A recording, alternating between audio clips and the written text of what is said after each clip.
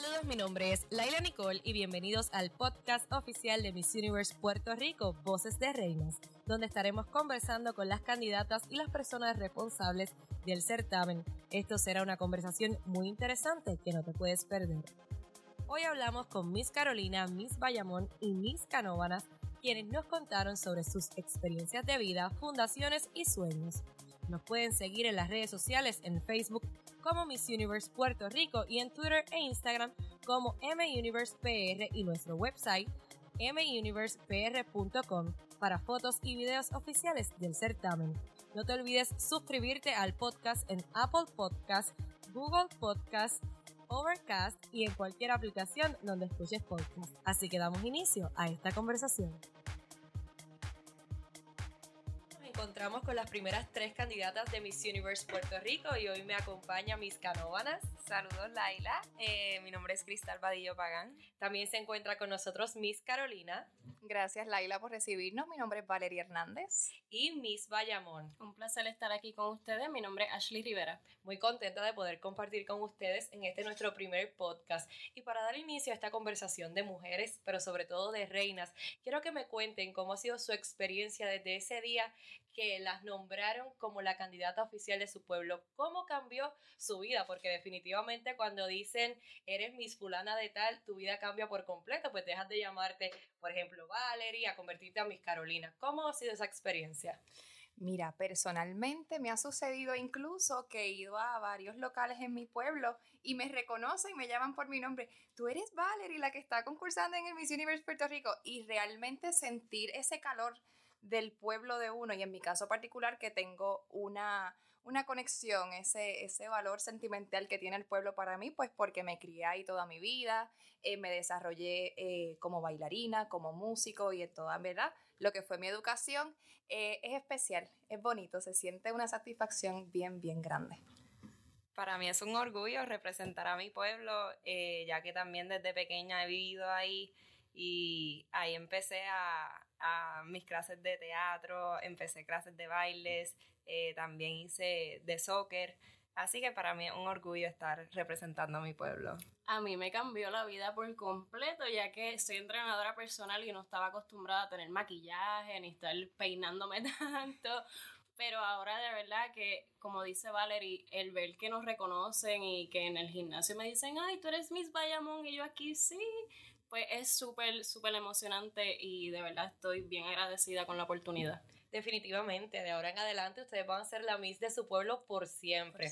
Pero ahora vamos a hablar un poquito más sobre quiénes son realmente ustedes, más allá del título, más allá, ¿verdad?, de ir en busca de una corona. Miss Canóvanas, sabemos que te gusta el fútbol. Me encanta. Cuéntanos un poquito sobre eso. Pues mira, todo comenzó desde pequeña, pero no se daba mucho auge el fútbol femenino. Así que yo comencé jugando con nenes, porque yo seguía mucho a mi hermano y él jugaba. Entonces comencé jugando ahí en Carolina y siempre me encantó, pero yo dormía con la ropa y todo antes de los juegos y cuando llegábamos a los juegos, como los nenes son más fuertes en ese tiempo y en ese transcurso creen eso, que la mentalidad de que las muchachas pues no pueden dar quizás el mismo juego, así que pues no me ponían a jugar y yo salía llorando. Y pues me quité. Entonces ya de grande, a eso de 9º grado, dije, ¿sabes qué? No me voy a quitar porque es lo que me gusta. Exacto, es lo que me gusta. Y decidí pues jugar, volver a comenzar y empecé en el colegio. Luego del colegio terminó el colegio y pues comencé la universidad y traté de conseguir becas. Y gracias a Dios, la UMED, la Universidad Metropolitana de Cupey, me ofreció una beca muy buena que estoy muy agradecida. Gracias a ellos también pude completar mis estudios, así que sí. Bueno, supongo que ser Miss y atleta pues no puede ser tan difícil, ¿verdad? En el sentido de que el deporte te ha llevado a crear esa disciplina que ahora necesitas para estar en el concurso también. Claro, sí. Me ha creado mucha disciplina, y desde pequeña, por eso yo soy fanática de los deportes. Yo digo que crea disciplina, crea responsabilidad. Uno empieza a planificar las cosas desde antemano, crea la unión en equipo, jugar en equipo, confiar en otras personas. así que va mucho más allá del deporte. Pero sí se me ha hecho un poquito difícil porque yo soy bien activa y me gusta, el soccer es un poquito rough, así que... Es algo totalmente diferente. Ajá, es algo totalmente distinto, pero realmente siempre me mantuve entre soccer y modelaba de vez en cuando en una academia y pues poco a poco... Ahí pudiste pues, mantener el sí, balance. exacto. Pero también vemos que ustedes, aparte de ser reinas, pues les encanta, aparte de los deportes como Miss Canóvanas, pues también vemos lo que son las artes. Miss Carolina, sabemos que estuviste en la Escuela Libre de Música, que has sido bailarina de ballet. Cuéntame un poquito sobre qué es lo que te apasiona de las artes. Mira, a mí desde muy pequeña las artes siempre me llamaron mucho la atención. De hecho, mi mamá incluso lo tomó como una ventana, ¿verdad?, a lo que era mi condición de déficit de atención, que, ¿verdad?, somos jóvenes que necesitamos, ¿verdad?, una atención adicional e invertir nuestro tiempo, nuestra energía en cosas positivas. Y qué más lindo, ¿verdad?, que empecé a los 8 años estudiando flauta, el instrumento de la flauta en la Escuela Francisco Matías Lugo. Allí pues aprendí, me preparé y tomé mi casting para la Escuela Libre de Música y di el 100% y gracias a Dios se me dio la oportunidad de entrar por entonces otro instrumento que se llama bombardino, que es algo un poquito extraño porque es un instrumento un poco más para los chicos, ver es lo que se ha visto en el pasado y de momento llegué yo a tocar bombardino, entonces era algo bien gracioso porque de todo el grupo de chicos yo era la única chica, pero eso no me limitó absolutamente nada, siempre di el 100%, luego sentía que algo me faltaba y ahí entonces descubrí lo que fue el baile. Entré a la Escuela de Bellas Artes de Carolina, allí estudié ballet con mi primera profesora, Sarita Ayala, la recuerdo como si fuese ayer. Tenía 75 años y se tiraba con nosotros en el piso, hacía los splits, hacía las vueltas, brincaba, saltaba.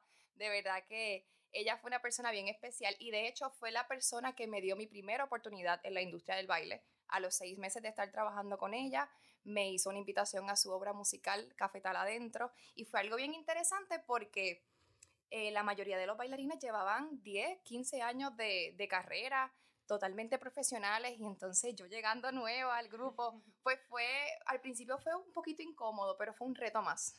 Ahí terminé de aprender un poco más, de crecer y dije, ok, definitivamente el cielo es el límite, y uno puede, ¿verdad?, lograr lo que sea que uno se proponga. Y eventualmente de ahí seguí haciendo obras musicales, trabajando para diferentes programas de televisión, equipos de pelota, etcétera, etcétera. Y de verdad que hasta el sol de hoy, ¿verdad?, si me dicen, Valerie, ¿cuál es tu pasión real, lo que a ti completamente te llena? Es el baile. El baile. Es el baile, definitivamente. Bueno, si se dieron cuenta, chicas, ustedes dos ya tienen algo en común y es que ambas entraron, ¿verdad?, a diferentes ramas, pero que eran las únicas chicas que quisieron hacer la diferencia, ¿verdad?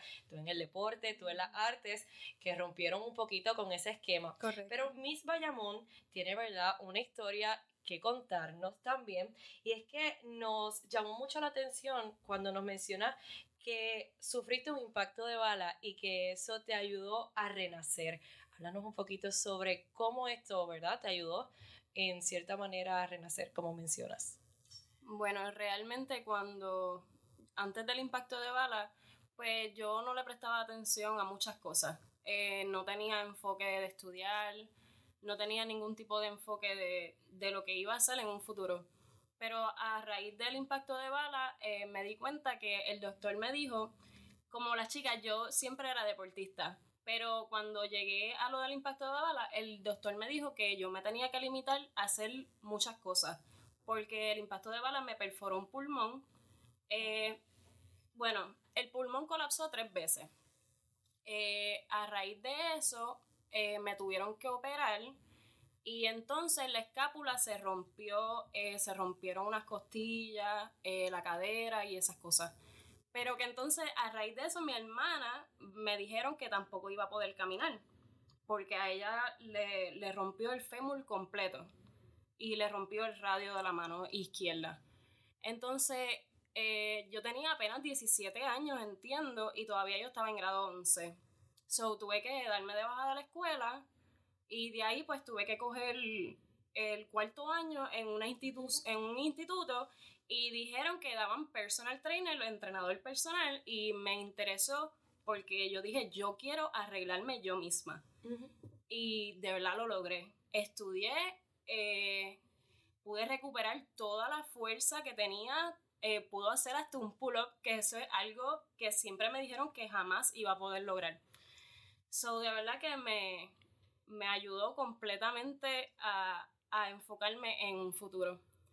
Esa historia así de superación, a mí me encanta escucharlas porque pienso que hay veces que yo como enfermera, que me gradué hace poco, he escuchado muchas personas, no a propósito, sino doctores, enfermeros, personal de salud diciendo, mira, esto va a pasar y te damos este tiempo o si no, no lograrás hacer esto más. Así que sin saber estar limitando a la persona. Exacto. Y saber que pudiste superar eso, de verdad que te admiro mucho. Gracias. Bueno, pues me parece, ¿verdad?, tu comentario, que estamos viendo dos puntos de vista, el de la enfermera, los médicos que trabajan día tras día con estas situaciones, y estamos viendo a una sobreviviente de esta situación que a veces es bien difícil escuchar estas historias o que las personas se abran a contarlas para todas las personas que se puedan sentir identificados. Y tú has sido realmente una guerrera, has derrumbado quizás una historia, has derrumbado un momento que quizás te marcó por mucho tiempo, pero ya era hora de contarlo y de servir de inspiración hacia los demás. Miss Carolina, ¿tenías algo que comentar? Sí, mire, en mi caso particular no tiene que ver directamente con lo que es el tema de la salud, pero sí con lo que es que uno mismo no debe limitarse nunca absolutamente nada de lo que uno quiera completar. Yo tuve una profesora en particular de baile que me dijo, Valerie, tú nunca vas a llegar a ser una primera bailarina de ballet. Y yo tenía 16 años y yo me metí en mi cabeza de que yo nunca iba a poder ser una primera bailarina de ballet porque me lo estaba diciendo una profesora y su excusa era de que yo había comenzado a bailar ballet tarde, a mis 13 años. Pero sin embargo, mi desempeño fue excelente en todo momento y yo sentía que sí, ese era mi sueño, ser bailarina de ballet profesional. Y cuando ella me dijo eso, de la forma en que lo hizo, eso bloqueó mi mente por completo. Claro. Y yo realmente llegué a creer que yo no era capaz de hacer las cosas. Y de que yo crecí, maduré en ese aspecto, yo me dije a mí misma, yo nunca voy a permitir que nadie me diga a mí que yo no puedo hacer algo en la vida. No, definitivamente, y así hay muchas personas, porque yo tengo una historia más o menos particular a lo que compartes, y durante nuestra trayectoria, quizás en el ambiente que nosotros elegimos, las artes, el deporte, los certámenes de belleza, hay muchas personas que llegan y te dicen, mira, tú no lo vas a lograr por esto, y está en uno realmente decir, ¿usted tiene la razón o la tengo yo? Uh-huh. Y yo creo que siempre debemos elegir tenerlas nosotras y luchar, ir tras nuestros sueños. Nadie es quien para decirnos que no lo podemos lograr, y eso es algo que nunca podemos olvidar, y especialmente ustedes que están ahora encaminándose, ¿verdad?, a lo que es representar a su pueblo, a tener la carga de llevar el nombre de Puerto Rico. Nunca se dejen limitar por nadie y crean sobre todo en ustedes. Hablando de eso, me han preguntado frecuentemente, mire, ¿y si no ganas, qué vas a hacer? Y mis metas no han cambiado. Gane o no gane, yo quiero impactar.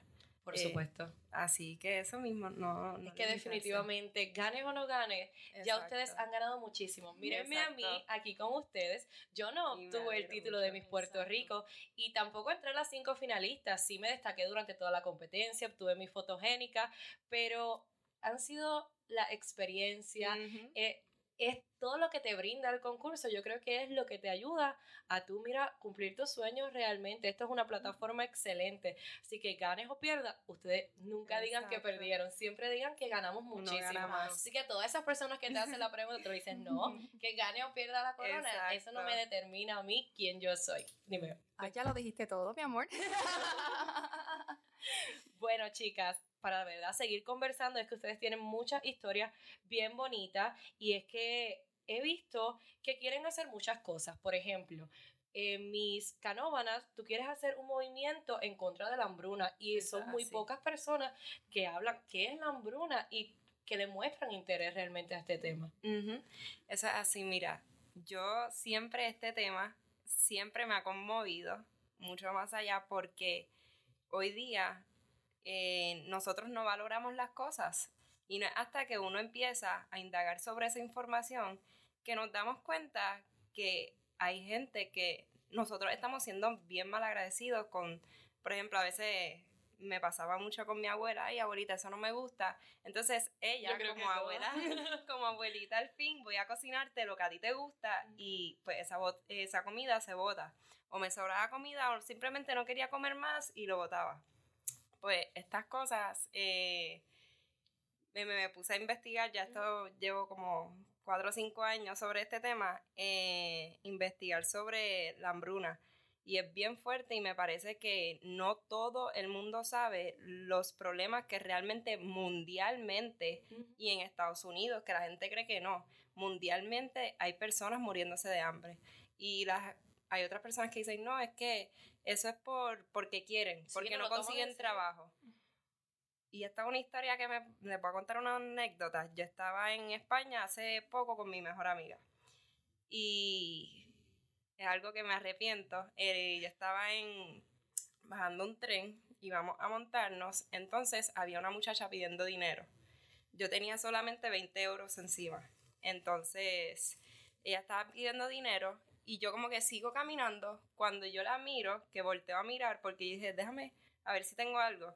Cuando volteo a mirar, yo veo que ella es ciega y parece como si la cara lo hubieran echado ácido o algo bien fuerte. Me da hasta sentimiento, disculpa. Fue algo bien fuerte. Y yo veo eso y yo sigo caminando y yo me monto en el tren. Y yo digo, como que déjame ver cuánto tengo porque realmente no es fácil esa persona, por ejemplo, conseguir trabajo. Y si tiene hijos y todas las cosas que uno nunca sabe la situación de la persona. Entonces yo veo eso y digo, wow, la gente que dice como que no, el que no tiene trabajo es porque no quiere, no, es que tú no sabes las cosas, las situaciones que limitas realmente, porque hoy día lamentablemente no son mucho no, esta persona se esfuerza mucho, esto, lo otro. Lamentablemente están visualizando como que no, tiene también que verse bien o por lo menos presentable, pero una persona así que está bien destruida, pues se le hace más difícil llegar. Exacto. Y fue algo bien fuerte porque te marcó, de lo que me marcó, que me arrepiento que dije anteriormente, fue porque entre buscando el dinero, lo que tenía era 20 euros y ahí mismo que cierran las puertas y yo me quedo como que se los pude haber dado. O sea, estuve tanto tiempo analizando estas cosas y buscando que se los pude haber dado y fue como que... Sí, pero es algo, estás en un país que no es el tuyo, no sabías cómo reaccionar. Y esto me enseñó, realmente yo digo, todo pasa por algo. Y esto me enseñó que expanderme y abrir mi mente como que no, yo no puedo pensar de la misma manera de todo el mundo, de que, que pues, lo que ya he dicho mil veces.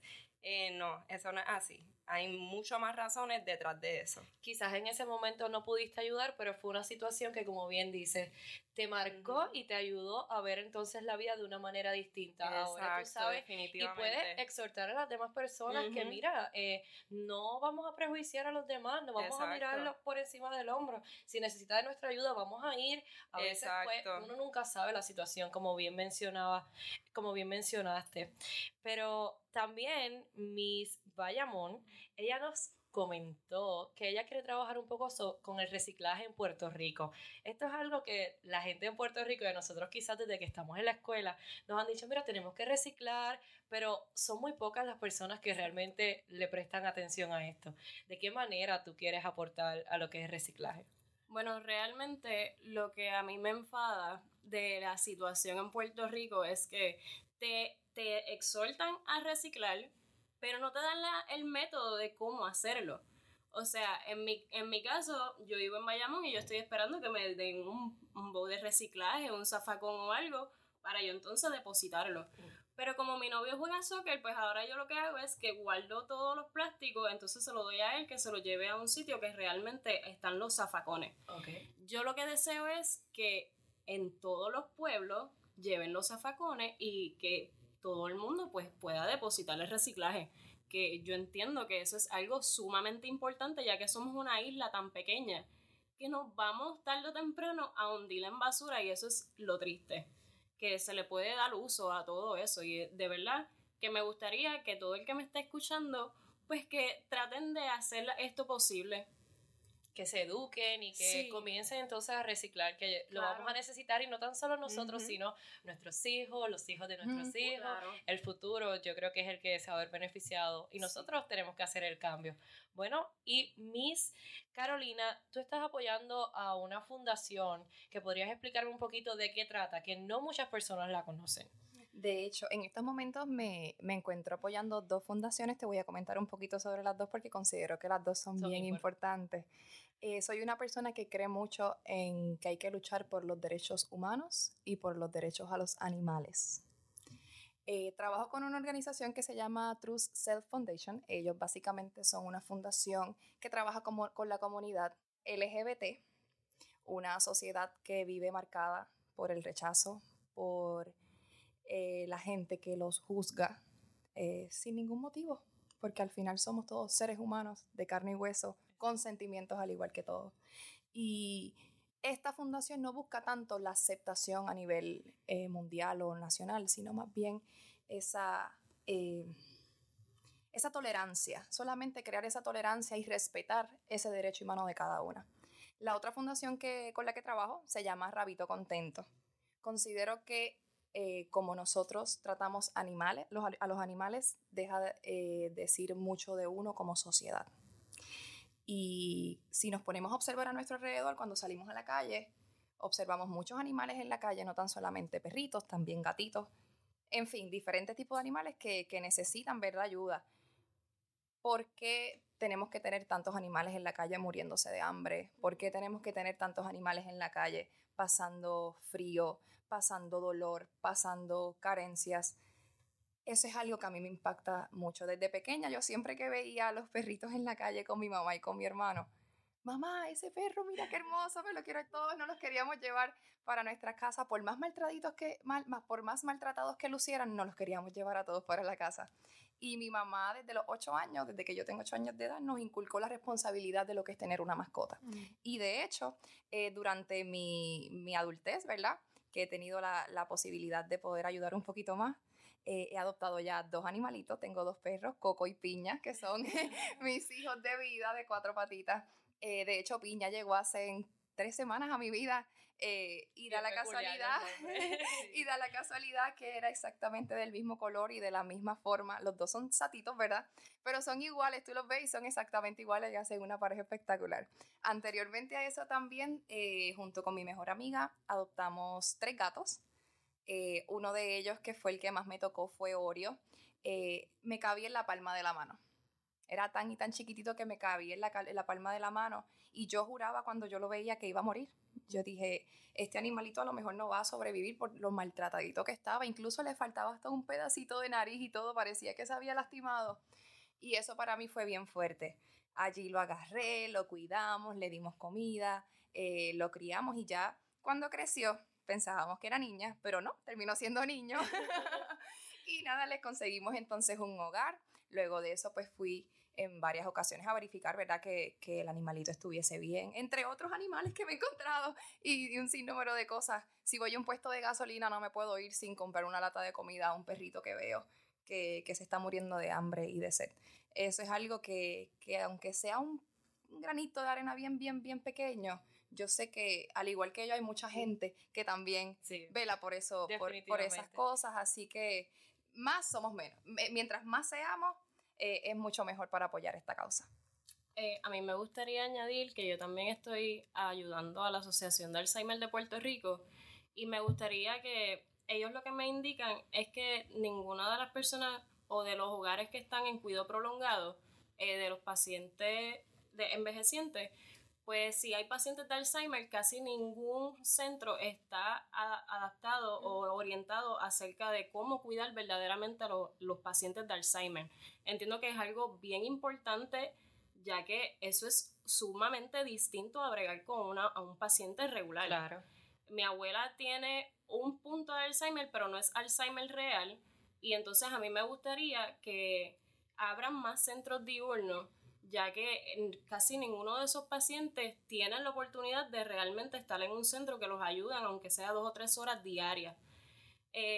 Cuando me indicaron que ella tenía eso, yo me puse a buscar información y realmente nada más existen prácticamente como de 3 a 4 centros diurnos de tantos pacientes de Alzheimer que existen. Sí, y que no le prestan, yo creo que la atención necesaria a esta condición. No sé si ustedes tuvieron la oportunidad de ver la película ¿Quién eres tú?, que es una película que era una historia de un doctor en donde él narraba lo que vivió con su esposa que padecía Alzheimer, y realmente es una enfermedad que no tan solo la sufre el paciente, sino los familiares. Incluso hasta a veces los familiares la sufren más, y yo creo que no le muestran mucho interés o la ayuda necesaria que necesitan estas personas, y yo creo que ustedes están apoyando fundaciones bien bonitas que realmente a veces son un poquito olvidadas, y nosotras que ahora tienen la oportunidad de estar frente a las cámaras, de exponerlo, yo creo que es una excelente plataforma para que ustedes den a conocer estas fundaciones que ustedes están apoyando y que la gente pueda escucharlas, pueda entender y deseen aportar y ayudar también como ustedes. Cuéntame. Ya que estamos hablando de las fundaciones, quería aprovechar y decir, también estoy de voluntaria en San Jorge, y hay personas que me han preguntado, ay, pero San Jorge, más de lo mismo, y realmente eso a mí me sorprende, porque yo no me cabe en la cabeza que me digan eso cuando hoy día 1 de 5 niños muere por cáncer, y no solamente niños, esto ataca a adultos, adolescentes, envejecientes, y era algo que yo quería hasta que no se encuentre el tratamiento de esto, igual que el tema con María, ejemplo. Claro. La gente dice, ay, pero María, vamos a seguir con María. Esto es un tema que hoy día nos sigue afectando como pueblo, nos afecta en la educación, nos afecta en la salud. Y que hay muchas personas todavía sufriendo. Claro, hay gente que todavía no tienen casas, que dicen, eso es culpa de ellos, porque mira, ¿culpa de quién? No importa, porque no todo el mundo tiene los recursos para proveer y volver a reconstruir una casa. Supuesto. Así que debemos parar de buscar las culpas y decir, más de lo mismo, hasta que no se resuelva una situación, no se puede pasar la página. Por supuesto, así mismo es. Es muy importante. Quería aportar un poco a lo que estabas comentando del Hospital San Jorge. En mi familia particularmente, durante los últimos 10 años, mi abuela y mi tío han muerto de cáncer. Mi tía es sobreviviente de cáncer en ambos senos, y ahora mismo mi tío se encuentra delicado con cáncer en la próstata. Así que eso que comentas, que la gente pregunta, ¿pero por qué? Más de lo mismo. Uh-huh. La gente también debería tener en cuenta que uno a veces necesita pasar por el proceso para entender la gravedad de lo que es un asunto tan delicado como tener el cáncer. Uh-huh. Entonces, que existan personas como tú y que apoyen, que estén ahí, ¿verdad?, dando la batalla. Eso ayuda tanto a las familias como la mía, que necesitó y siguen necesitando de recursos, porque eso es lo más difícil de esta condición, los recursos. Claro, y que San Jorge no tan solo ayuda a las personas con cáncer, porque en mi situación particular, mi hermano sufría de asma y realmente el Hospital San Jorge, puedo decir que le salvó la vida. Sí. O sea que es un hospital que sí ayuda a los niños y a quien realmente vaya allí. Y como les mencioné, ustedes están en fundaciones que, mira, realmente valen la pena. Y en Puerto Rico hay un sinnúmero de fundaciones y a veces no hay ni fundaciones y hay tantas cosas por hacer y ustedes tienen ahora mismo la oportunidad de ayudar y de hacerlo, y mucha gente dice, porque supongo que les dicen por ahí, ay, entraste a esa fundación porque estás compitiendo. Uh-huh. Y hay muchas personas que no saben que nosotras quizás llevamos muchísimo tiempo trabajando con algo porque nos nace y porque es nuestro deber ayudar a nuestro país, y más ustedes que, ¿verdad?, que se están levantando ahora y que tienen esta oportunidad. Yo quería añadir otra cosa más. Mira, lo que pasa es que no es una fundación directamente, pero me preocupa que en los residenciales a nivel de Puerto Rico completo, la mayoría no tienen ni líderes comunitarios para trabajar la actividad física de los menores.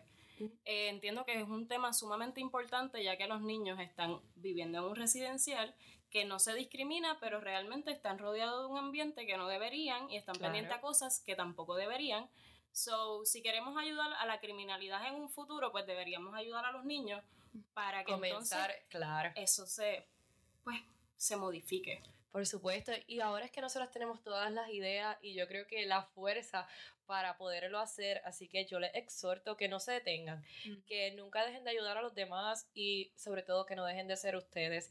Y si les nace, ¿verdad?, aportar en X o Y fundación o cualquier cosa que realmente ustedes lo quieran hacer, no se detengan por nada ni nadie. Pero chicas, yo creo que estamos llegando al final de este podcast y yo no sé cómo lo han pasado ustedes, pero yo no quiero terminar porque realmente hay muchas cosas por decir, mucho que contar y ustedes tienen una historia bien bonita. Pero para irnos, yo quiero hacerles una pregunta y es bien sencilla. ¿Cómo ustedes quieren ser recordadas luego del paso del certamen? ¿Cómo ustedes quieren ser recordadas en esta travesía? Vamos a comenzar. Bueno, a esto la mano Carolina. Como una persona que hizo historia y que marcó a la sociedad de forma positiva.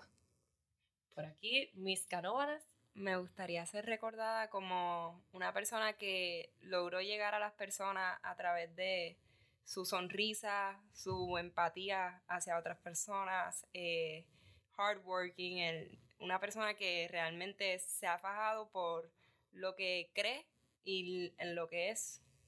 Sí. Muy bien. ¿Y Miss Bayamón? A mí me gustaría que me recordaran como una persona humanitaria y simpática y natural. O sea, y que de verdad que le gusta ayudar a los demás. No, yo estoy segura que ustedes van a ser recordadas como lo que han mencionado y por muchas cosas más. Realmente les deseo el mayor de los éxitos. Gracias por haberme acompañado este ratito. Y a todos, ¿verdad?, las personas que nos están escuchando. Estas chicas son espectaculares. Aparte de hermosas, tienen muchas historias que contar y sobre todo tienen un corazón extraordinario. Así que, chicas, éxito, bendiciones y bueno, sigan trabajando fuerte rumbo a la corona de Miss Universe Puerto Rico. Y una de ustedes cargará, ¿verdad?, ese peso de representar a nuestra isla. Así que muchísimas gracias. Gracias.